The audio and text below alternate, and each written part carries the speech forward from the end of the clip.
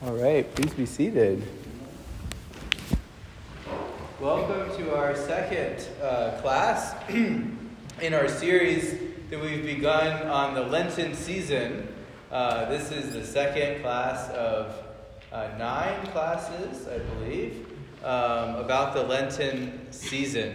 This is, I'm really grateful to be doing this because it's a nice opportunity for me, too, to kind of focus in on the different themes that are associated with each of the weeks from now until Pascha. All of these themes are set up for us by the church. As we mentioned last time, this has been done for hundreds and hundreds, thousands of years by the church, where each of these Sundays has a certain theme to it. The church teaches us some of the most important and basic in a, essential, maybe that's a better word, essential themes of our faith. As we mentioned, this is a time for both catechumens, people that are new to the church, to learn the basics of the faith, and for all of us to refresh ourselves on these wonderful themes that the church presents to us as we prepare ourselves for the most holy time of the year, which actually gets the name Holy Week. That week before Pascha we call Holy Week. It's the most holy time of the year when the Lord is walking towards his crucifixion and resurrection, and we're invited through the services and the life of the church to walk with him at that time. So this is a time of preparation for that, and right now we're in a time, these 3 Sundays are times of preparation for the preparation. The pre-Lent, if you will, before we start the full deal of Lent, the full program of Lent, we learn some important themes in the church that will sustain us and are kind of the foundations that keep coming back again and again. In fact, even in the services, if you really study the services and the texts of the services that are laid out in the church, and there's many things that are written. I'll show you over here. Let me bring you what we're talking about. No, here we go. The chanters must be open. So what we're talking about, I mentioned the word Triodion. This is the Triodion. So we call this period of time the Triodion, which is these first 3 Sundays of preparation and then the 5 Sundays of Lent.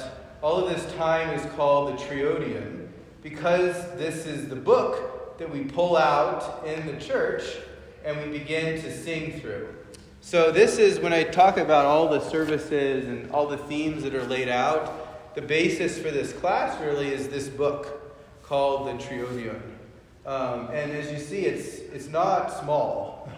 It's not abbreviated. It's, it's a big book. It's a very large size book. And let's see how many pages it has. About 400 pages filled with text that explain these gospel themes. And so what I wanted to tell you is that these first 3 Sundays, the publican and Pharisee last week, prodigal son, last judgment, the casting out of Adam, which is the one after that, all of those themes are very foundational to the whole feeling of Lent. So they're introduced in these weeks before Lent starts, and then as we get into Lent, if you read through the Triodion, those same themes come up again. The publican and Pharisee, the prodigal son. Prodigal son is the signature gospel story that describes this Lenten time. So it comes up again and again. So this Triodion book is what the chanters are using for all of the services, both on Sundays and during the week, starting last Sunday and going all the way past this week, past the following weeks, past Palm Sunday, all the way till Holy Saturday, the day before Pascha or Easter. That's where this book ends, is at Pascha. So this is what we're using. So it's this season of repentance, this season of returning to God, which is the theme of the prodigal son. And actually, it's interesting, in the tradition of the church, last Sunday, again, was the first Sunday we sung from this book. And we begin at Vespers for the publican and Pharisee Saturday night. Last Saturday night would be the first time this book was open. It's an ancient tradition of the church. It kind of fell out of practice at some point, but some people do it, where at the beginning of the service of Vespers, at the beginning of the Triodion period, the book sits in front of the icon of Christ. And before the chanters begin singing the hymns for the day, they actually come, venerate the icon of Christ, and receive the book as if from the hands of the Lord himself, bring it to the chant stand, open it up, and start singing the penitential hymns that are found in the Triodion. So this is what we call this period the Triodion, and it comes from the name of this book that we're all singing from. And you'll see in the handouts, and every time we have the class, I'll pick out some of the hymns from the Triodion so you can see the themes and how the church explains them and presents them to us for our salvation and edification. So as I mentioned, there's themes that are being presented in these 3 weeks that are leading up to Lent. Last week was the publican and Pharisee, and we had a wonderful class last time talking about the themes of humility and of prayer, and that was last week. That was the publican and Pharisee. We're now on the second Sunday of the Triodion, in which the church presents to us the story of the prodigal son. So you could say the main theme this week is repentance. And repentance, as we mentioned earlier, means a return to God, a change of direction, a change of heart, a change of one's bearing in life, a change of disposition from a path of selfishness and sin to a path of selfless love for God. So this is the theme this week of the prodigal son. And then next week we'll be studying and talking about the Last Judgment, which will be a wonderful theme to do. In a way, it's in one perspective, you could look at the prodigal son story is all about the return of the son to the father, right? The loving kindness of God that accepts even the most desperate of sinners, the most lost, you could say, of sheep that are accepted and brought back, no matter how far they've gone or brought back. And then next week, in a way, there's a few themes that you could pull out that we'll talk about next week. But just to look ahead to that, you kind of get another side of that, which is at a certain point, the Lord will return, and there will be a reckoning, so to say. There will be a judgment. Things will be put back into their proper place. In other words, we're in a period of time now of repentance, but it's not an infinite time. And that should be a startling thought a little bit, that at a certain point the Lord will return. Our end will come. We will die. And so let's take advantage of the time that we have now while the gates of repentance are open, while we can amend our lives, because there does come an end to life. And that's kind of those two sides, right? Repentance is open while we live and breathe. We're here. This is what we should be focusing every moment on, is repentance and return to God, because death is a reality and the judgment of God will come. He's merciful, but he's also just. And so we'll contemplate those themes a little more. But just to say that, you can see that theme a little bit of justice and how people respond to God and the role of God, even in the prodigal son story. Because don't forget that there's actually two people in the prodigal son story, right? We all know the prodigal son, and that's who we want to be. But at the same time, we remember there's another person in the prodigal son story besides the loving father, and that's the son, the other son, the older son, who never rebelled and never did anything wrong, never left. And in a way, he serves as a warning for us of a lack of love for the father. Because you know what I'm talking about, right? At the end of the story, there's the son comes back, and everything's happy, and they're partying and all these things. And the older son is out working in the field, doing what he should be doing. He's doing everything right, you could say.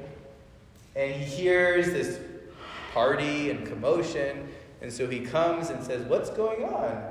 And the father says, "Look, your brother has come back, and I've received him safe and sound." And the brother doesn't want to go, doesn't want to rejoice that his prodigal son brother has returned, which is a startling thing, right? This guy has done everything right, pleased his father in every way. He's still, doing all the right things. And yet, when he's faced with the prodigal son, he does not respond like the father. He doesn't imitate his father. He's not a true son in that way. He does not imitate the father in the love for the prodigal son. In other words, he's surrounded by the love of the father and by all these things, and yet it's no good to him because he hasn't become like the father.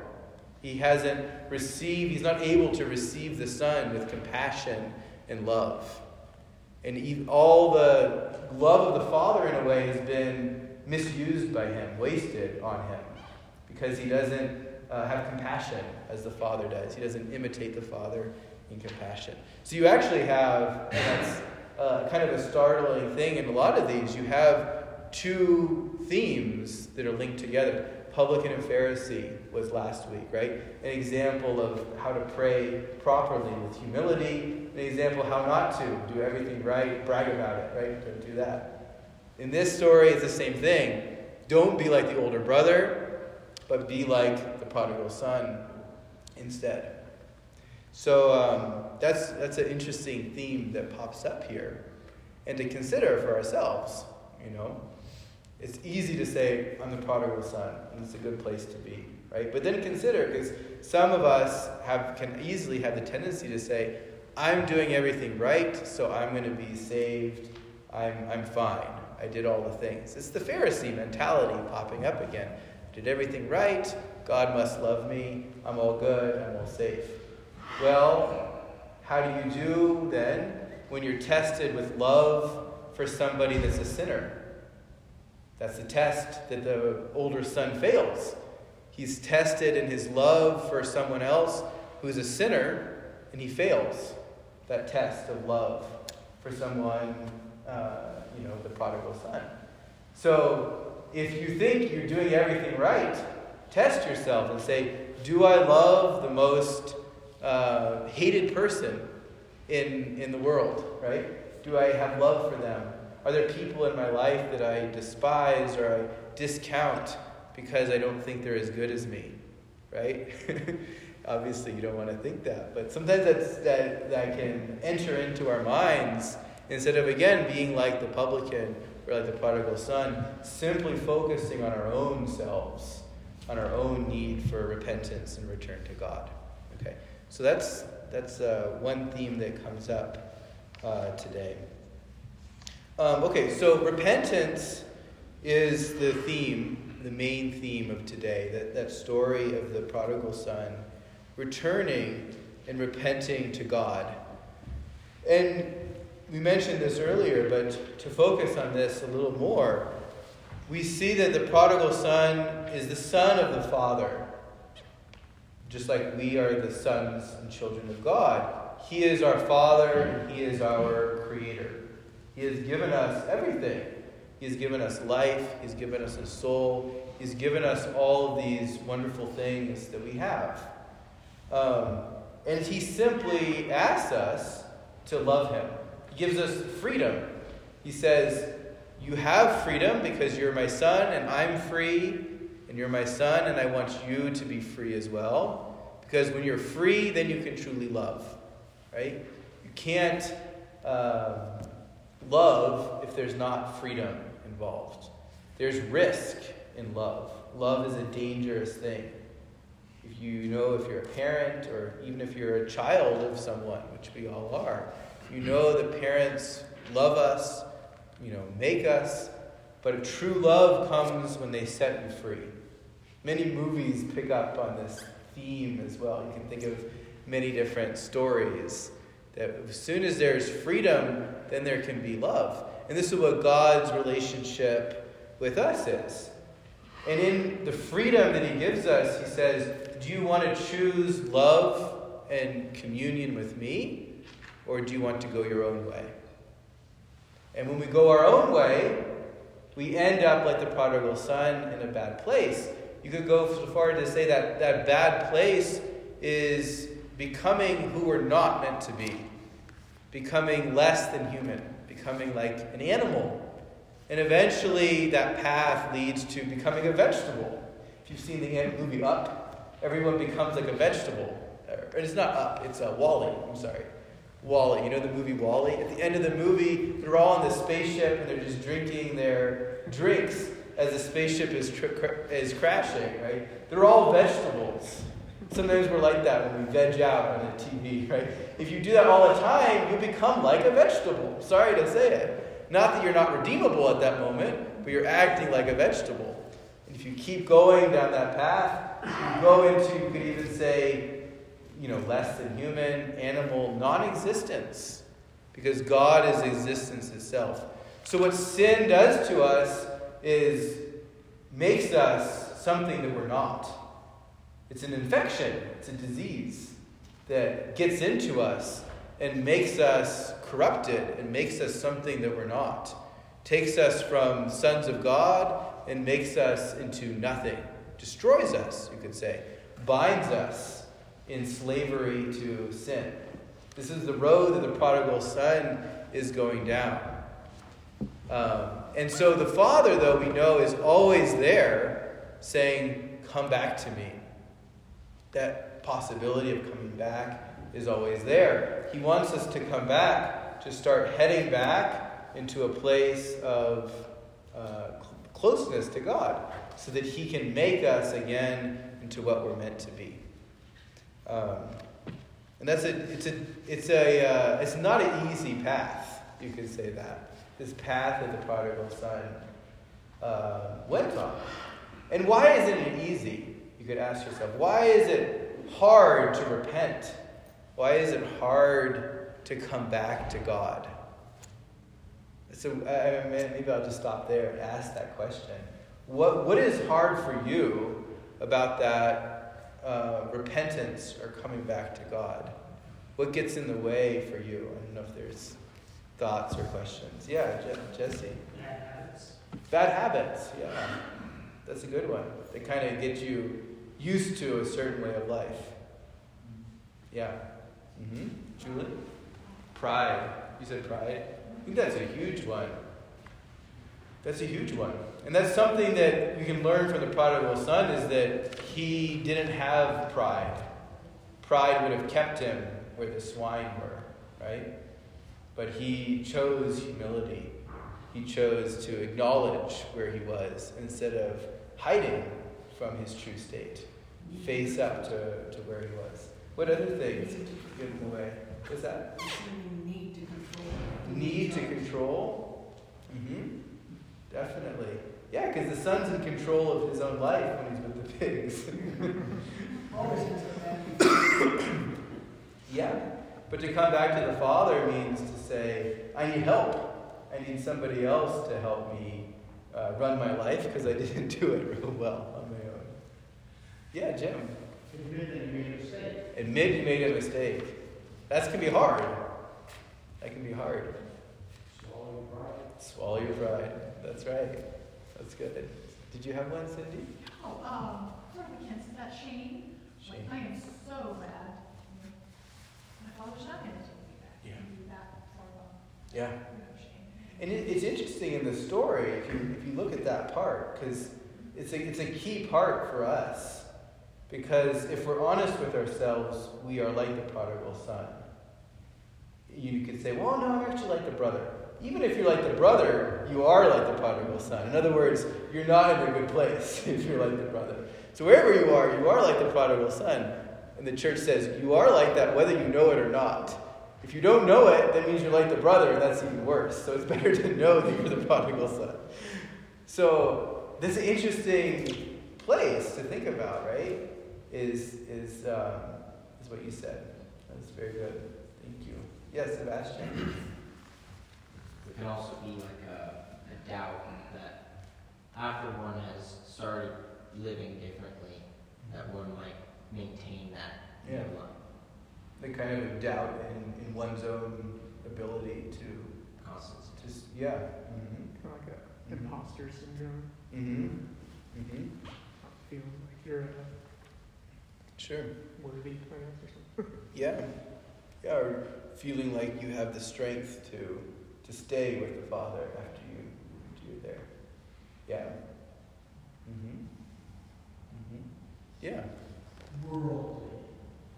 Worldly, like the what had you, what's that? Materialism. Yeah, all the pleasures of the world make it hard to return. Yeah. Mm-hmm.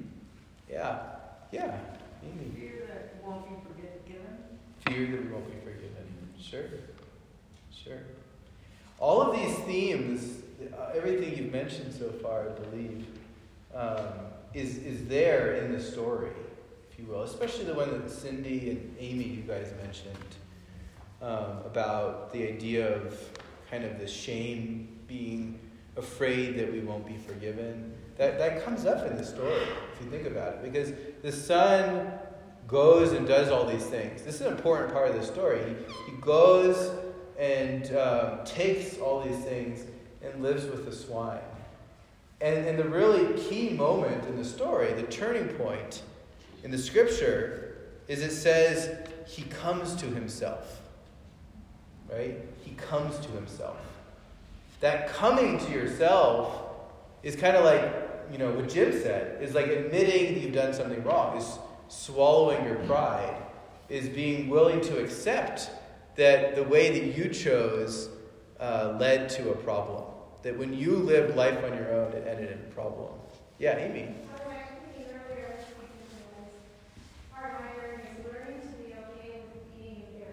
Yeah.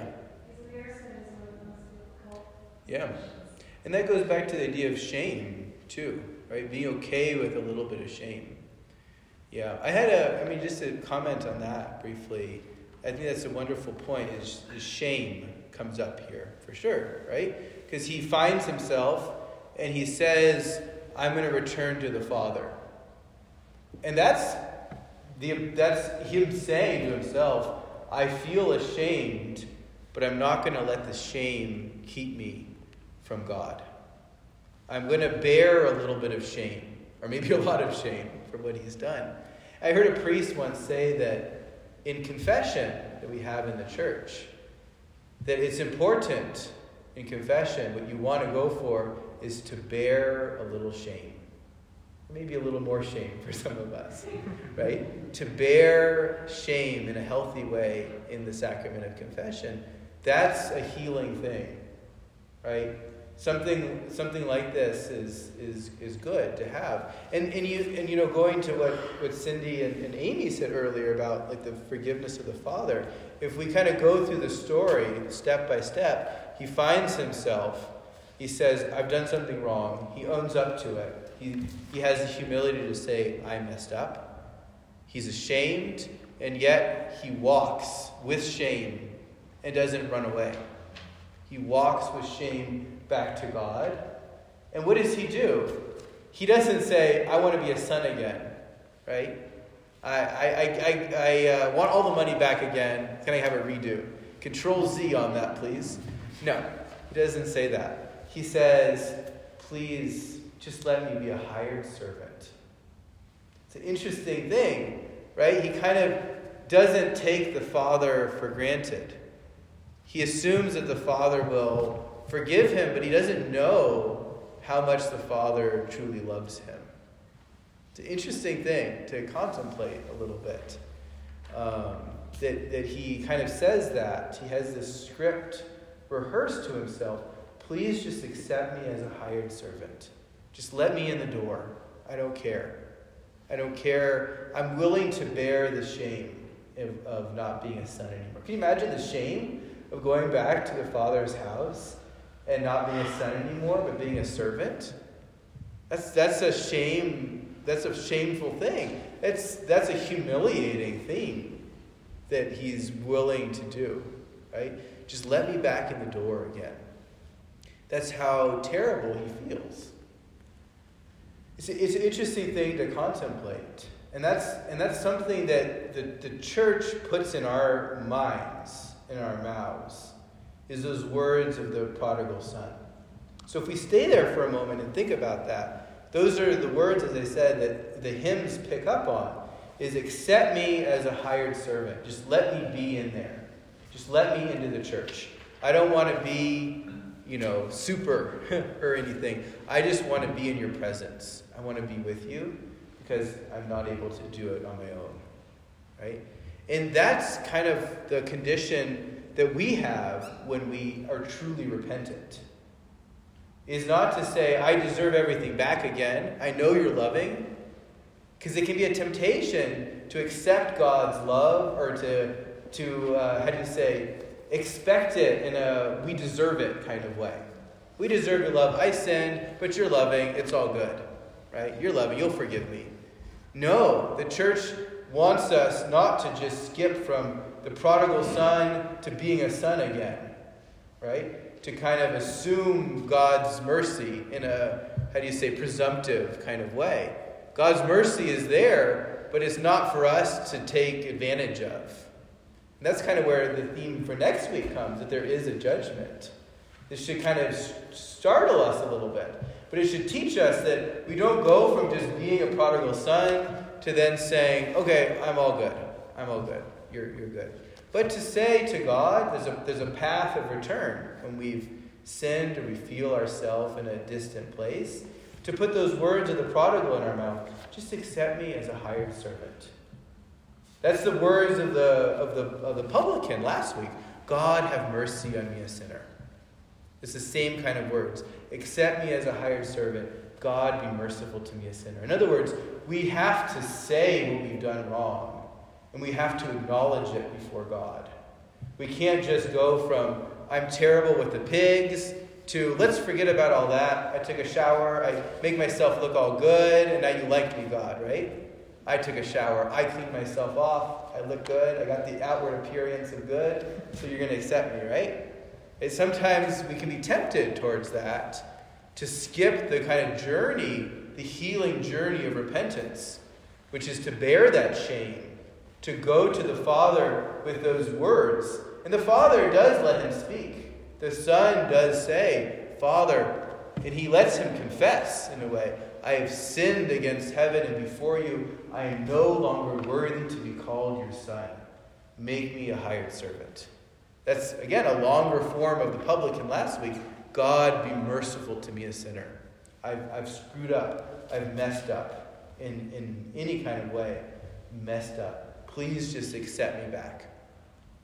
And so what we have in the story is describing our experience of repentance. That if we are sinful, if we do wake up in a sinful place, because that's often how it is, we wake up and we realize, oh my goodness, what have I been doing? What have I been saying to my spouse? How have I been treating my children? However it is, we wake up and then we say, this is the roadmap for us. We say what? I don't want to be where I am. This is not a good place. I've messed up. I need to go back, and I'm willing to endure the shame of standing before God and saying, I messed up. And then to go to God and say, I messed up. Lord, have mercy on me, a sinner. Accept me as a hired servant, because I don't deserve anything.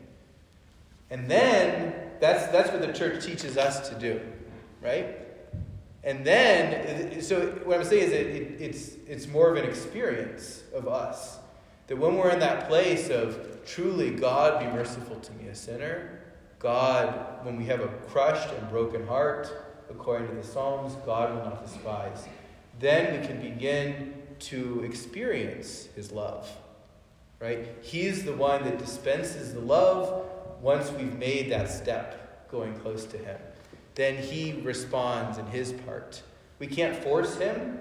We don't know when he will say that. This isn't some contrived thing that we're making up. This is a real experience that the prodigal son has, that the church is giving us the opportunity for, right? To come before God to say this.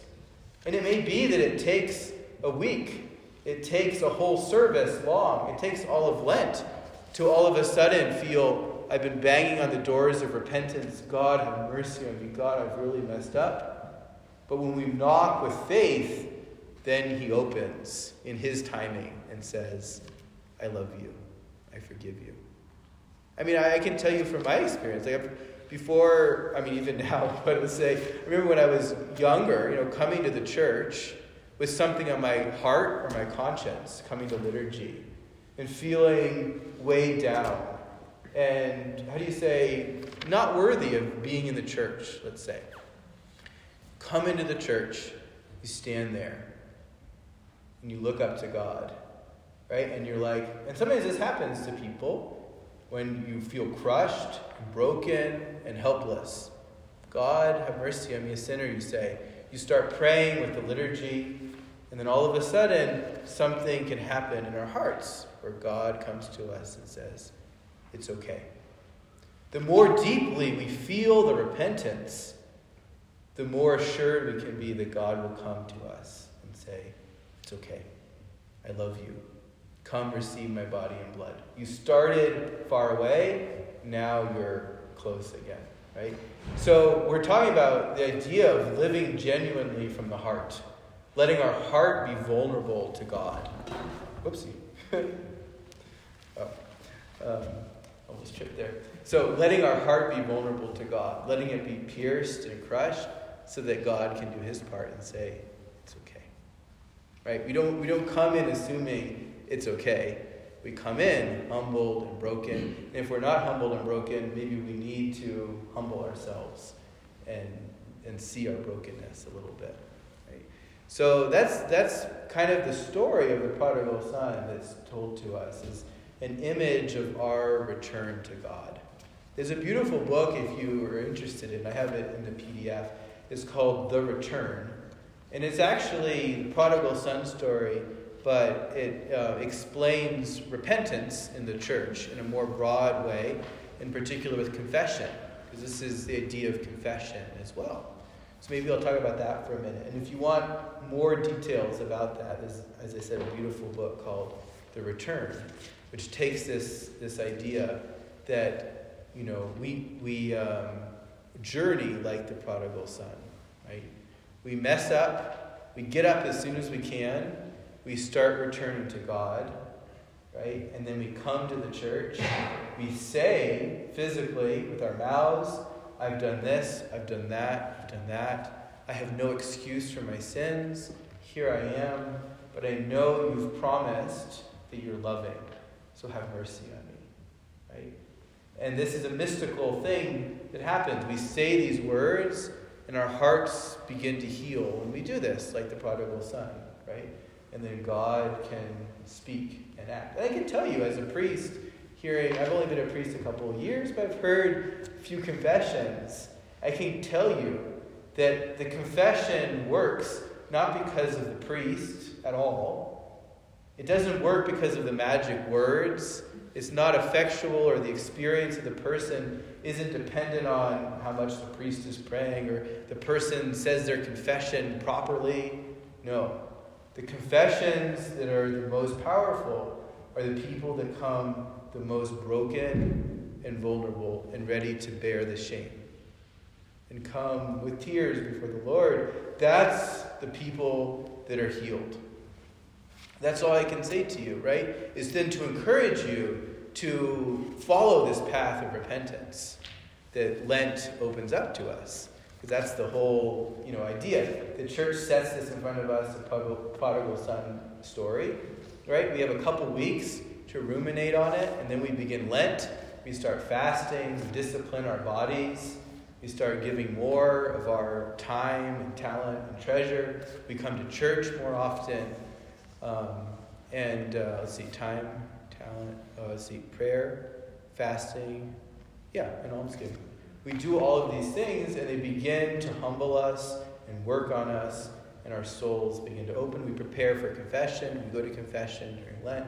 All these things, the more we enter into it with humility and an open heart and honesty, God can do his work to mend our hearts.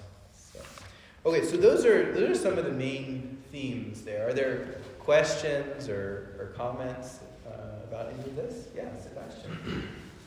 So, is there a utility in perhaps accepting forgiveness from the Father, but not necessarily forgiving yourself? That is to say, keeping one's sin at the forefront of one's mind to kind of cement that repentance and make sure you never relapse into those tendencies again. Yeah, so you're talking about the idea of focusing on one's sin and We're using... not forgetting it. We're not glossing over it. Yeah, as a way to not sin again. And last week I asked how can we grow in humility? And it seems like by being very conscious of our own shortcomings and the times in our lives where we gravely sin, that can help you kind of understand where you are relative to where you want to be. Yeah, I think there's a balance with it, as with everything. Like for instance, so the idea of like recalling our sins to ourselves. The church recommends that as a tool when we're preparing to pray. When we're getting ready to pray to God, it can be helpful to think about the sins that we've committed, right? To bring us a little bit of contrition and remorse in our hearts. And, it's also good to remember our sins, especially when we find ourselves falling into pride. Or sometimes, sometimes you find like you're just coasting along in life, which can be a dangerous place because you become forgetful of the times when you failed and God was merciful. So it can be helpful to remind ourselves of, our tendencies or weaknesses. But I would definitely balance that with the idea that, when we're coming to prayer, to remember our sins at the beginning. But then if you just stay thinking about your sins, how are you gonna see God's love and forgiveness if we're only thinking about ourselves? Right? There's a certain shift that happens where we stop thinking about ourselves and focus on the love and mercy of God. In other words, it can be the case that sin can become our identity. We identify ourselves. I am proud. I am an angry person, right? I am a jealous person, right? You have to be careful of that. I'm not saying you're saying this, and I think you're on a good track. But just to remind ourselves, like if we focus too much on our sins, we can start saying, I am this, I am that sin, I am that sin, right? And there's priests I know that say, that's a heresy. The heresy of I am. No.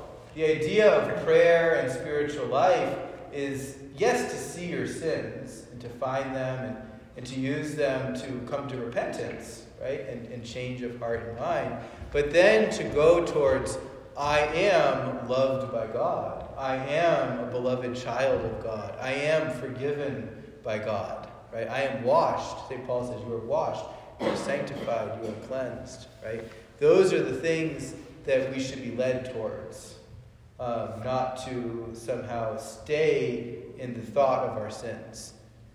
Sometimes it's better to say, yes, I am sinful, and even not to think of the specific ways. I'm just away from God without the grace of God, right? Without me, realizing it, I tend to go away from God, and I end up in all kinds of trouble. What the trouble is doesn't matter, but the heart is always the same. I didn't love God. If I loved God, I wouldn't sin. So I don't know if that answers your question well or accurately, but I would say it can be helpful to think of our sins, but we also have to be careful not to think about them too much. Because then sometimes some people can struggle with, I don't know if I'm forgiven for that sin. Right? Am I forgiven for that? So you don't want to think about past sins too much. More, it's better, I think, in my experience, to think about in general, I've strayed in many ways, whatever those ways were. God has forgiven me, but I'm weak on my own. So. What would it be useful to be watchful of my tendency to sin so that I can turn away from that. Mm-hmm. So I know it's there. Mm-hmm. I know it's very easy for me to go that way. Mm-hmm. Yep. Go this way instead. Yeah, exactly. And yes, coming to know yourself is knowing where your weak areas are and learning how to avoid them. Yeah, that's good. Any other thoughts or questions so far about things, Sophia? This all kind of reminds me of something that St. Teresa of Avila wrote. One of the things that she wrote was, in practicing humility, you should look up to God. And in doing so, by looking up to God, God will sort of put a mirror onto your own problems. And in regards to sinning, I think having that self-knowledge is important. Yeah. Like, some people are just so entrenched in it that that's all they do, and that they don't know anything else. Mm-hmm. But if someone has like that one little slight moment of hesitation or pause or something similar like that, and that's a chance for them to go, wait a minute, should I be really doing this? And I think having that self-knowledge is important in both helping yourself not to sin, but also to practice humility. If you know what your faults are, then you can at least try to know how to deal with them better. Yeah. Yeah, there's a quote in the church that repentance is not so much to look back at what we've done, but to look up towards Christ. Right? We acknowledge what we've done, we feel the effect of our sin, and then we look up to Christ. Yeah, that's good. Okay, let's see. How are we doing on time here? We started a little late, so maybe we have a few more minutes. I just wanted to go over a couple of the readings that the church presents to us. It's interesting, the epistle reading that was read this morning is actually the epistle reading that we're on for our Bible study this week. So we'll dive into it more. It's coincidental how that worked out. But we'll dive in thoroughly because it's a wonderful passage. It both talks about, I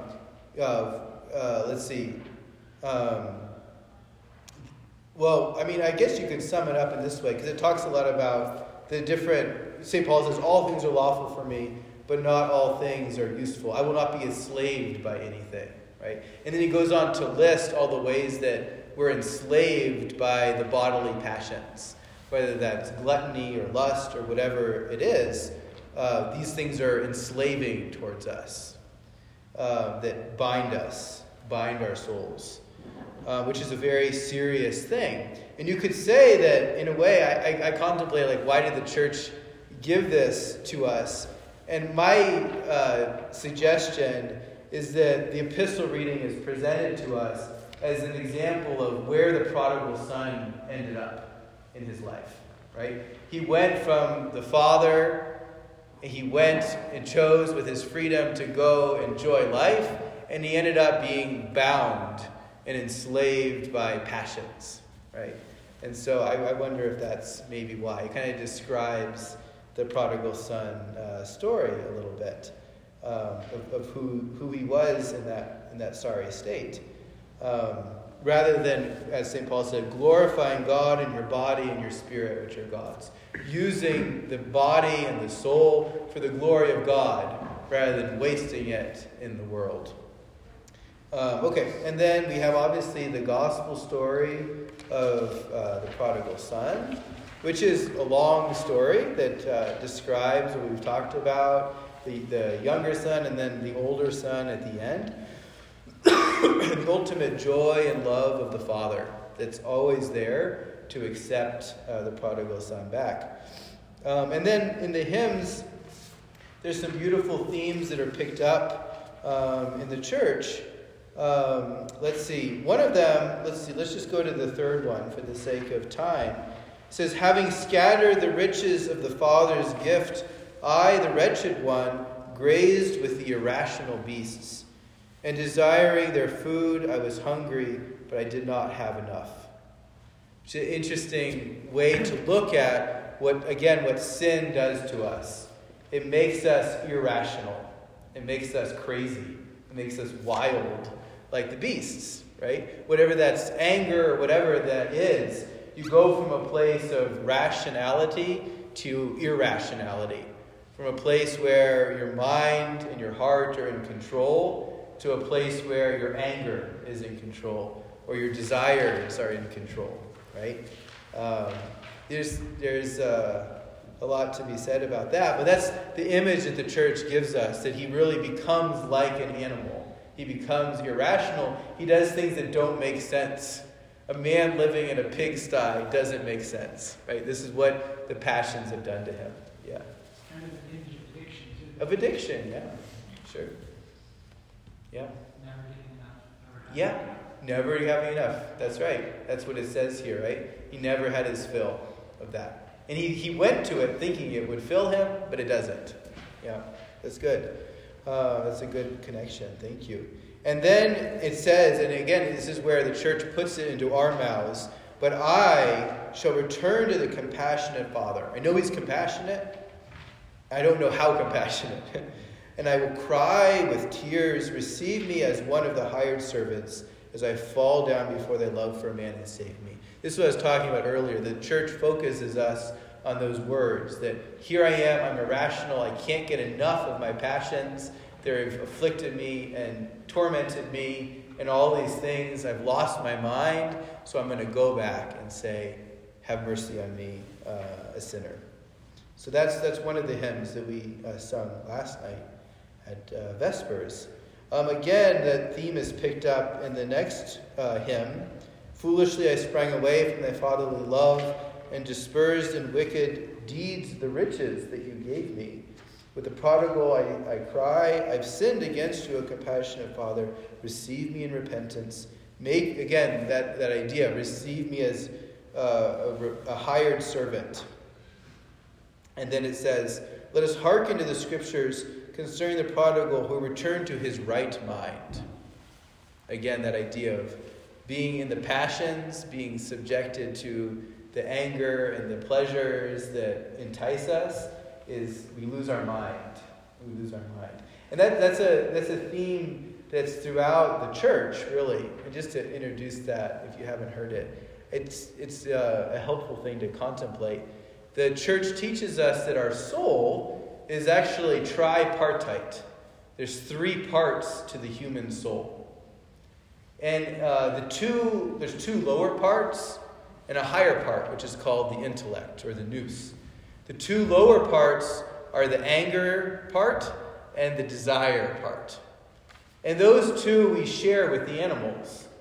Right? They don't have a higher way of thinking and intellect. They simply have desires and anger. It's not in a sinful way, but those 2 characteristics are in our souls as well. The anger and the desiring. Right? Those are the lower parts of the soul. The higher part is the intellect. The nous is called. The part that differentiates us from the animals, that enables us to commune with God. And when that is in a good place with God, the 2 lower parts of the soul, the animal-like parts, desiring and anger, are also in harmony. They're used for good, right? To be angry against sin, to desire God, rather than be angry at our brother and desire the things of the world. So this whole idea of a digression from a human person to an animal is the idea that the intellect has fallen, that the soul has fallen into animal behavior, that we've lost that connection with God, and the lower parts of the soul are running unchecked in us. So it's an interesting thing to contemplate in our hearts, that we have to regain that connection with God and put the other parts of the soul back in their proper place. There's a lot that can be said and contemplated about that, but that's something that's being picked up here about the irrationality, the craziness that sin does to us. Okay, let's see. Almost done here. The last 2, hymn 5, I just want to say, thy fatherly embrace open wide to me quickly. It's a beautiful way of saying that. For I, like the prodigal, have wasted my whole life. O Savior, have regard for the unfailing wealth of thy compassions. And notice the church says this to each one of us. Right? Some of us have been Orthodox for 20 years. We've been repenting, you could say, for 20 years. Some people, this may be their first time, and they feel like the prodigal in a very real way. But all of us are told, I have wasted my life. So it's kind of what Sebastian was hinting at, that we look back at our life and we say, it's nothing, it's nothingness. Even if we have been repenting for 20 years, that feeling of we're empty by ourselves. By ourselves, we're nothing. We have nothing but evil in our hearts by ourselves, right? But then we return to God and he fills us with his grace. So this applies to all of us. We are all like this. And this hymn, that hymn, Thy Fatherly Embrace, is actually, just as a fun little note, is used in the service of monastic tonsuring. So when someone becomes a monastic, enters the ranks of people that are dedicating their life to repentance, their whole life in a monastery, this is the hymn that's one of the main hymns that's chanted, of Thy fatherly embrace open to me, because I've wasted my life. And again, we talked about this last time, this is the balance between the despair over our sins and the hope in God's mercy. So we say these things not with despair, but looking towards God's mercy. And that's the whole idea. I've wasted my life, but open your embrace, because I trust that you are loving and compassionate. Okay. And then just one little thing on the last one. This is one of the last hymns in the services for the prodigal son. I've departed from you, do not abandon me. The enemy has stripped me naked and taken away my wealth. I have scattered abroad the gifts of my soul from prodigal living. Therefore I shall arise and return to you. Make me as one of the hired servants. O thou who didst for my sake spread out thine immaculate hands upon the cross. So it's interesting when the church puts in little hints of where we're going, which is the cross and the resurrection, right? And again, that image of the Father's embrace is being open wide. And what happens when you look at Christ on the cross? What's his embrace? What's his position? His arms open wide. You see the connection, right? The Father's embrace is open wide. Christ on the cross says, it's okay. I have borne your shame. Because it says in the hymn, I'm naked, I'm ashamed, right? That's how we feel. And then we look at the one whose embrace is wide open, and look, he's naked and ashamed, just like us. And he invites us to come to himself. He himself bore our sins. More than that, he bore our shame. He went into the effects of our sin, right? If you look in a cosmic way, sin causing death and all these things, right? God enters the world, enters the shame, and receives the spitting and the buffeting and being stripped naked, enters the pigsty, you could say. You could go so far as to say, and says, here I am, let me lead you back. And that's where we're going with all of this, is that repentance means nothing without the cross. And that's where we're heading, towards the cross and the resurrection, being made new. So the cross is leading to the resurrection, which again, that's, if you will, being clothed again in the garments of light and sonship through the resurrection. That's where we're heading in this beautiful season. So just two more things to say, just as we end here. The next week, just and going off of this again, this week is our last week for meat, if you're keeping track, or if you're the fasting calendar that the church provides, the last week for meat. And then the scripture readings every day this week, if you read the different ones, is interesting. Last week and this week ends the Gospel of Mark. That's where we're reading from. We're finishing up our series of reading the Gospel throughout the year with the end of the Gospel of Mark. So the readings that come to us now are all the ones of Christ leading up to his crucifixion and resurrection. So we hear the entry into the temple this week, him berating the Pharisees, woe to you, scribes and Pharisees. And then we hear of his arrest and crucifixion at the end of this week. So again, as we're preparing and as we're thinking of ourselves in the light of the prodigal son story, we don't forget that the cross and the resurrection is where we're heading towards. That's our goal, is to prepare ourselves to be with Christ on the cross and to enjoy the glory of his resurrection. So I'll end there. Thank you all for coming. I hope it was of benefit to you and edifying as we think about these themes. Next week will be the Sunday of the Last Judgment, so we'll think about those themes, and then we'll go from there with all the different things that are presented. So may God bless you all today, and we will see you at Bible study if you're able to come, if not next week.